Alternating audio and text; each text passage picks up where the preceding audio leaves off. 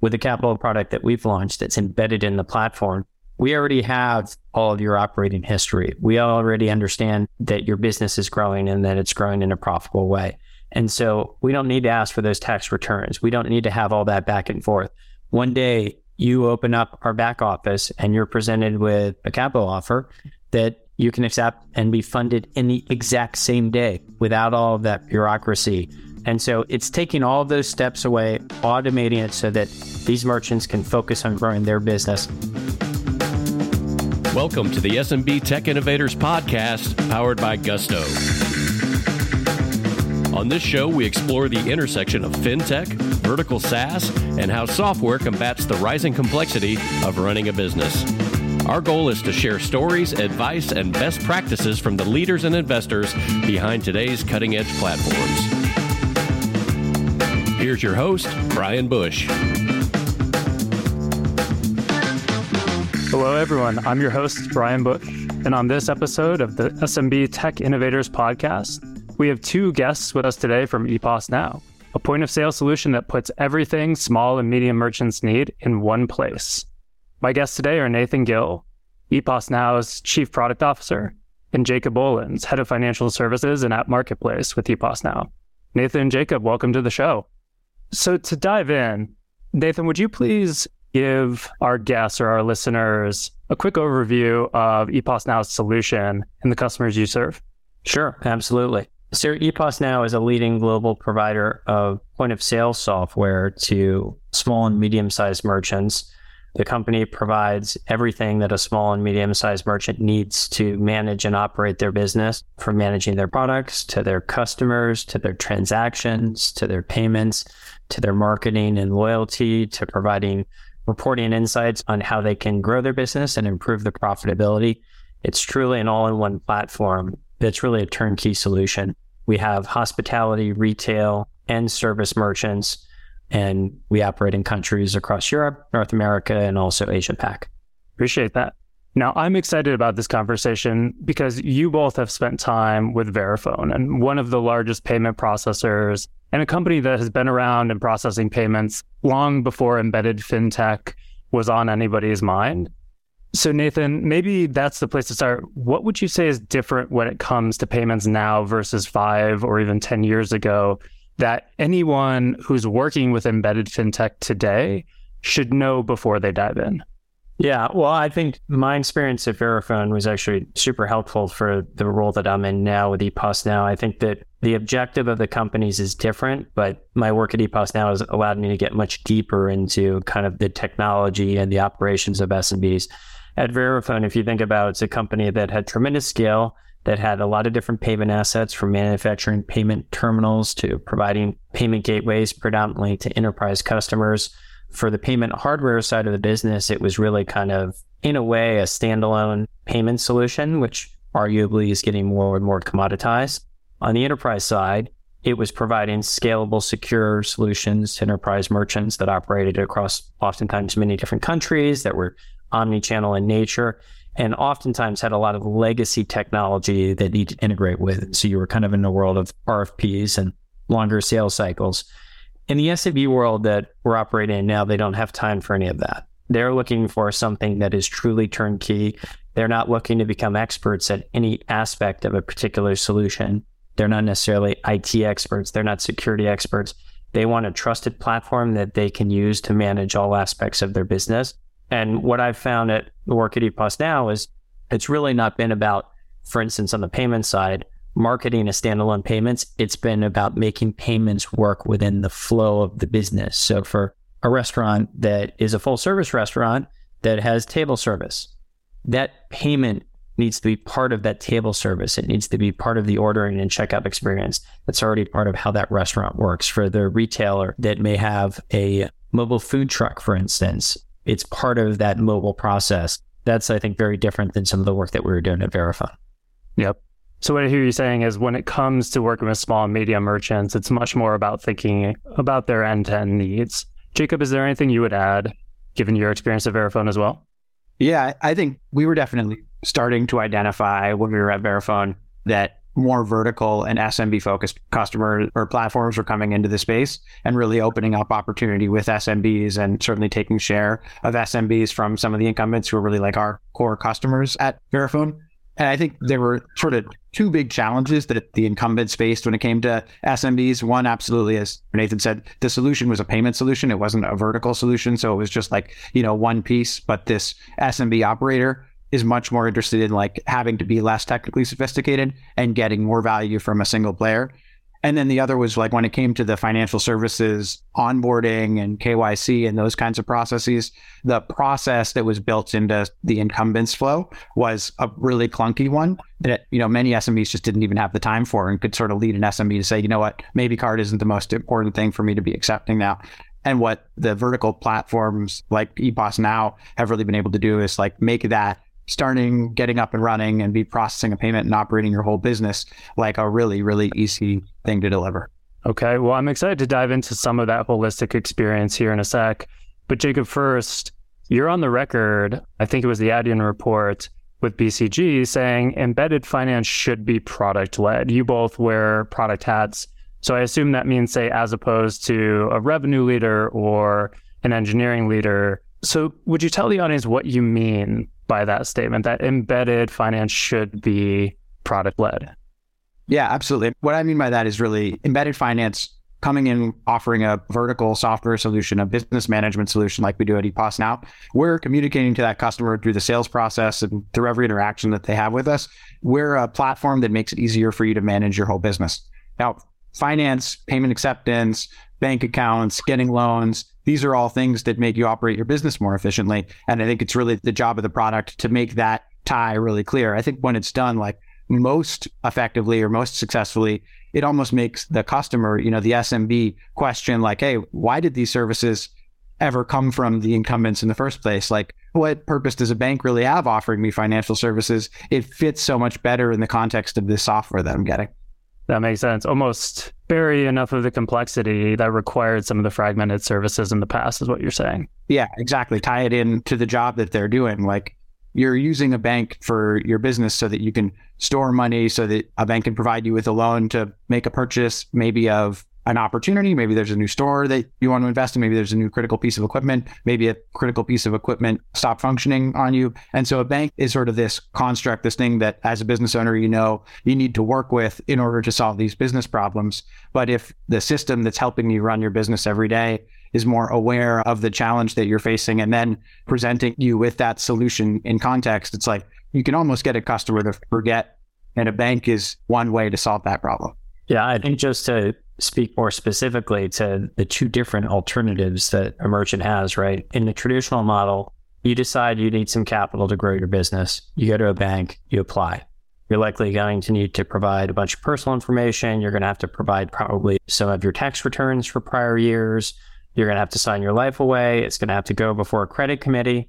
And then eventually, maybe you get funded or not, right? And so by that point, you've spent a bunch of your time both capturing a lot of the information that the banks need back and forth and waiting for a final decision. With the capital product that we've launched that's embedded in the platform, we already have all of your operating history. We already understand that your business is growing and that it's growing in a profitable way. And so we don't need to ask for those tax returns. We don't need to have all that back and forth. One day you open up our back office and you're presented with a capital offer that you can accept and be funded in the exact same day without all of that bureaucracy. And so it's taking all of those steps away, automating it so that these merchants can focus on growing their business without a lot of these more tedious legacy processes that tend to be in place with the incumbents. I appreciate that, Nathan. Now, maybe as you think about growing your business, how do you think about balancing, let's call it the core features that are core to, in this case, point of sale, versus, I don't want to call these add-ons necessarily, but these embedded financial services that are contextual are trying to grow additional revenue with your customers, but are not necessarily or have not been traditionally seen as core to point of sale? Yeah. First off, the core point of sale functionality that we have is pretty vast in terms of its function and capability. It's no longer a cash register that sits there and just handles some cash transactions, right? It is truly that business in a box, managing your entire business from a single platform.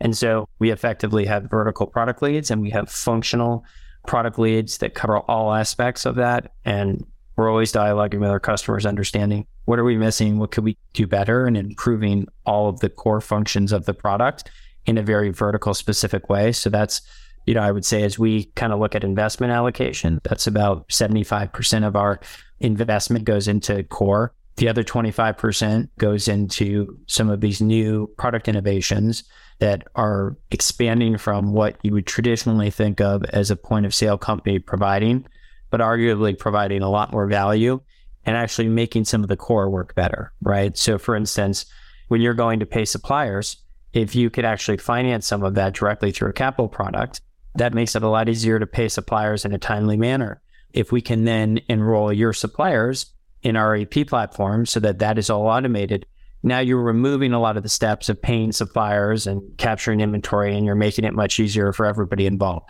So you're building a more comprehensive automated ecosystem that just makes the merchants' businesses run more smoothly. But in terms of just kind of rough investment allocation, that's how we're kind of thinking about it at the moment.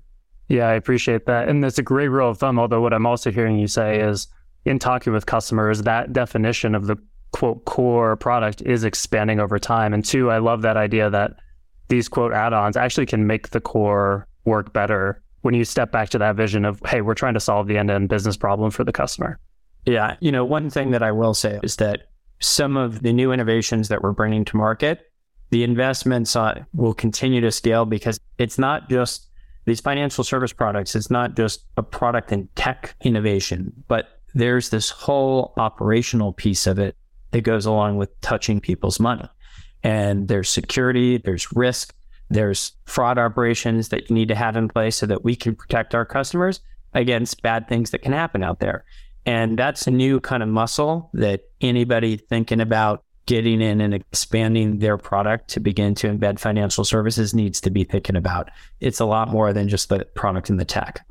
So let's dive a little bit deeper there. Jacob, you own not just financial services, but app marketplace and partnerships as well. So maybe to that point Nathan was just making, what makes a good embedded fintech partner in your mind? Yeah, I think absolutely you need a partner that's working with you and really an expert in and helping to teach your organization and inform your organization, like what are your requirements when it comes to these operational processes, compliance, fraud, risk management that are just foreign to most SaaS companies that haven't gotten into financial services at all. I think like most of this stuff is working with a set of APIs and you're building an experience on top of APIs. So like the documentation is obviously huge, the reporting, just the kind of hands-on like team that you're able to work with within an embedded partner. So connecting the dot between my responsibilities within financial services and within the broader app marketplace. In our app marketplace, it's a similar concept, right? We're distributing add-on services to our customers, and there's a big spectrum there. Like some of these add-on services are applications that we've developed ourselves. Some of them are like totally 100% third party, and some of them, similar to the embedded finance services, are like partnerships where it's a white label, or it's us building an application on top of an API stack, and then you're working through like, well, what's the support model? Who owns what level of support? How do you handle escalations? I think having that experience makes that evolution probably a little bit easier for us, but certainly like handing a customer off to another SaaS platform is vastly, vastly different than dealing with a potential fraud issue or something that is touching that customer's money.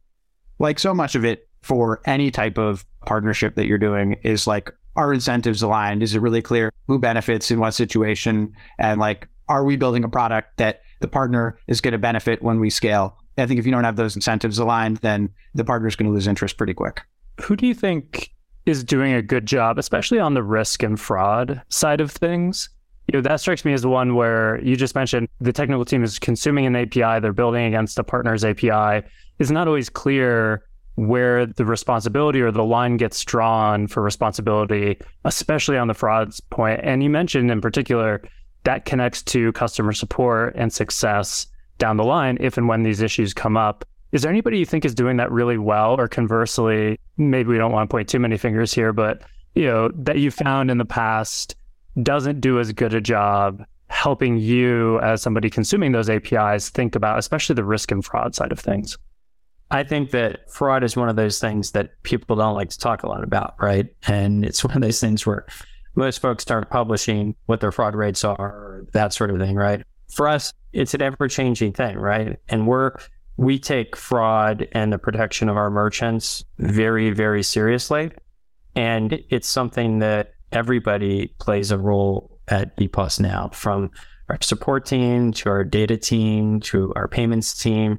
All of us are looking to protect these merchants in every way that we can, fraud and identify bad actors. And, you've got bad actors from a consumer perspective, but then you've also got bad actors from a merchant perspective that are looking to take advantage of some fraudulent operations. And so we have to be aware on kind of all sides. And so we're constantly monitoring, enhancing our risk rules and our risk engine, and putting in place better processes that I think protect both our merchants and the company. But it's an ever-changing thing.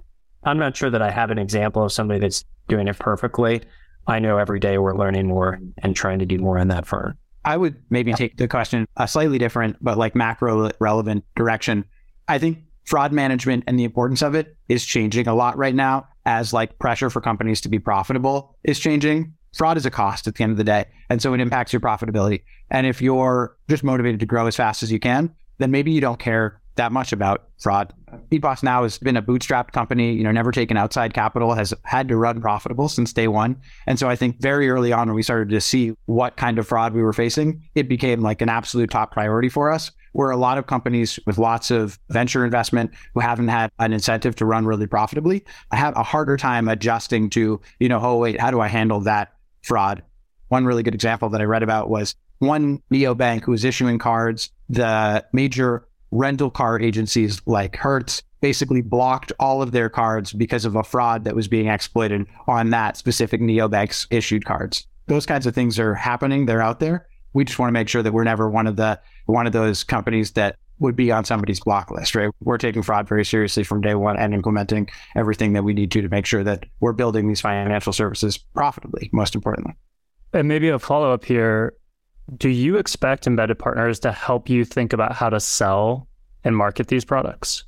Sort of no. I expect, at least like from a risk perspective on financial services products, I expect really good, clear guidance on like how we need to represent like financial products. Who is the licensor? What can we say? What can't we say? But when it comes to like the value prop, no, I think that's 100% our job as the platform. I agree. There are probably some platforms that, depending on the usage characteristics of their users, the answer could be different. But our users log into our software every day. They're in it all day. And so the ability for us to kind of upsell and cross-sell other services within the product is far and away the best activation method. And so we don't really need help with that. But I can see others that don't have that sort of usage pattern, maybe wanting some additional help. Okay. Well, the question that I think is on everybody's mind lately has been about sequencing embedded fintech products. So for ePOS Now, obviously payments, I would consider core to that traditional definition of a point of sale. You all have offered some banking features. Obviously, we talked about ePOS Capital, ePOS Now Capital, and the loan products you offer. So how do you think about sequencing your embedded fintech roadmap? How do you prioritize what should go first? Yeah. So I think, the starting point for us is we know 100% of our customers need to accept payments, right? And so that was the easy one for us to prioritize and launch first. It's also the required kind of input to a lot of the other follow-on products. So it was the natural starting point. We launched that and scaled that across all of the geographies that we operate in. And so now from there, it's really a function of understanding, first of all, from our customers, how many of them are interested in some of the other financial service products. We know about 64% of them are interested in other products beyond payments, so other embedded finance type products. And so after doing a bunch of customer research, as well as understanding the market, really the order that we've gone, we launched payments, then we launched capital. We're going to be launching a banking service, which will be followed by an issuing service, which will then be followed by a much more integrated and smarter capital service. And then we've got plans for how we roll all of those out across the different markets.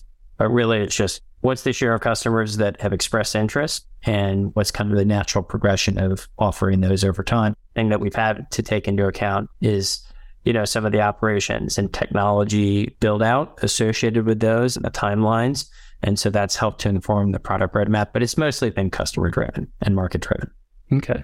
Jacob, is there anything you would add there? I'm thinking in particular, any data points to look at and target, maybe an example. We've heard other folks, some vertical SaaS platforms who they say once they're in the flow of funds and they feel like they have a broader picture of their customers' cash flow statement, then they can begin to prioritize additional fintech products more precisely. Is there anything like that you find really helpful? We're definitely looking at our total sales, our gross sales across all of our different countries and across all of our different customer verticals and sub verticals. One of the other things, and this ties to the question you asked earlier, just on how do you prioritize a roadmap beyond just the fintech roadmap? Well, a platform like ours, when we target so many different customer verticals, the common thread of problems sort of always comes back to financial services. And if you were hyper focused on, a contractor as a type of SMB, maybe their common thread of problems is a little bit different and maybe less like financial services focused. But that's sort of what drives us towards, hey, when we're rolling out these new financial services, we've got to make sure that we're rolling out bank account service and an issuing service that supports a retailer as well as it supports a hospitality customer as well as it supports a service customer. That's actually an interesting point. If you think about mainly in the restaurant space, I know Toast is one vendor who, at least lately, is similarly offering what looks like an end-to-end solution, gaining a lot of attention from folks. How would you compare? Do you feel like your approach is similar, different to something like what Toast is trying to do? Yeah, I think Toast is a really good company. Obviously, has gone really deeply into that hospitality verticals, predominantly in the US, although they're beginning to think about other markets. Our business is not quite that simple. Sometimes I wish it were, right? But we support a lot more verticals than just hospitality. And we're in a lot more, we've got nearly 60,000 locations across 70 different countries, right? So we're more diverse in terms of our customer base as well as geographically. So we've got a lot more kind of localization requirements and that sort of thing, but it also gives us quite a bit of scale for these financial service products, which we think is super helpful in the market. But definitely in the US and the hospitality space, we do run into Toast. Last question before we wrap up this episode. A bit more broadly, if you look back over the past couple of years, there's been a tremendous amount of change with the pandemic, different updates or changes, constraints imposed on particularly restaurants, all things, retail. If you look back over the last 2 years, would you do anything differently, or what would you say is a key lesson learned as you think about going forward over the next couple of years?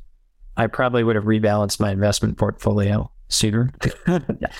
And I think Jacob can say the same because we share stock tips time to time. And so far, I'm not taking any more stock tips from Jacob. But the good news is because we have operated EPOS Now as a profitable company through all this, we were pretty practical about the areas that we were going to invest in. And there was like a lot of buzzy type stuff that was going on, right? Like we could have spent time figuring out how we accept crypto. We could have followed some moonshots that were not the most practical path. And I think we would have had some regrets had we done that, because in a way, we have finite resources and we need to continue to be profitable. We've really focused those. And I have to say that coming out of it, there are not too many things that we would do differently. I think the big innovation that we launched with payments, I'm not sure that we could have been any more successful than we have been with payments. And I think our customers would say the same. So I think we're on a really nice glide path. And if we can continue that this year and beyond, I think we'll be feeling really good about our progress. I'll speak just to the challenges that we face and some of the hardest stuff about doing embedded finance. Everything that we've been talking about in this conversation, it's like building that financial services operational organization. I think that's the hardest part. If we could have done anything better, it just would have been like put more formality around that part earlier. We've been learning that actively. I think are implementing all of the right processes, procedures, teams, et cetera. But just as far as like guidance to others thinking about the space or investing in the space, like that's just a key and really easy to overlook part of the equation. I appreciate that. Well, I feel like if I'm taking away 3 key things from this chat today, it's 1, it all starts with what the customer needs. 2, these embedded fintech products can, when done well, enhance the core offering or really complement it well. And 3, exactly as you were talking about, Jacob, it's a very cross-functional endeavor. You're not just building a piece of technology. You need to think about the risk and fraud side. You need to think about how you support these customers. Is there anything you would change or anything you would add to that list? It's a big opportunity. There's a lot of money in it. Financial services is the most profitable industry in the world, and it is vastly made up of incumbents. I just think there's a huge opportunity in doing this, both on the business side, building great companies that sort of focus on that, but also on the customer side, just like offering better customer experiences and financial services that I think promotes financial inclusion and distribution of financial services to a lot of customers who don't have access today or have less access than they should. Yeah, I think also just the one thing I would add is with these new products, if you get this right, the stickiness of your solution means you effectively have a customer forever. And, I think that we've seen some businesses in the market that really, in a way, almost take advantage of that through, arguably like usurious rates. And they can do that because they know their solution's so sticky. We've taken a much more moderated approach to that. We want to be really fair and equitable with our merchants. We want to provide them great solutions at a really fair price so that they feel that they've got a really good solution and they've got good value. And we'll continue to do that. We could generate more profit if we wanted to, but it's not the right thing for our customers. It's not the right thing for our brand. And so we're going to stay true to our brand and our customer base as we go down this path. That seems like a fantastic place to end that. Nathan, thank you. Jacob, thank you so much. If listeners would like to follow up with you both with any questions, is there anywhere they can find you online or connect with follow-up questions?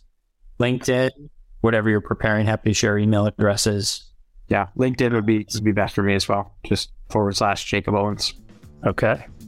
Well, Nathan, Jacob, thank you so much for your time today. And for our listeners out there, please take the time to rate and leave any comments on how we can make this show better.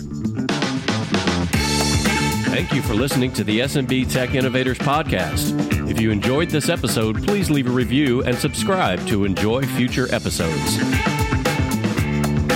This episode of the SMB Tech Innovators Podcast is brought to you by Gusto Embedded. Gusto has spent a decade building and testing its payroll, tax filing, and compliance infrastructure, which is available as a robust set of APIs so you can develop custom-tailored payroll solutions. For more information, go to embedded.gusto.com.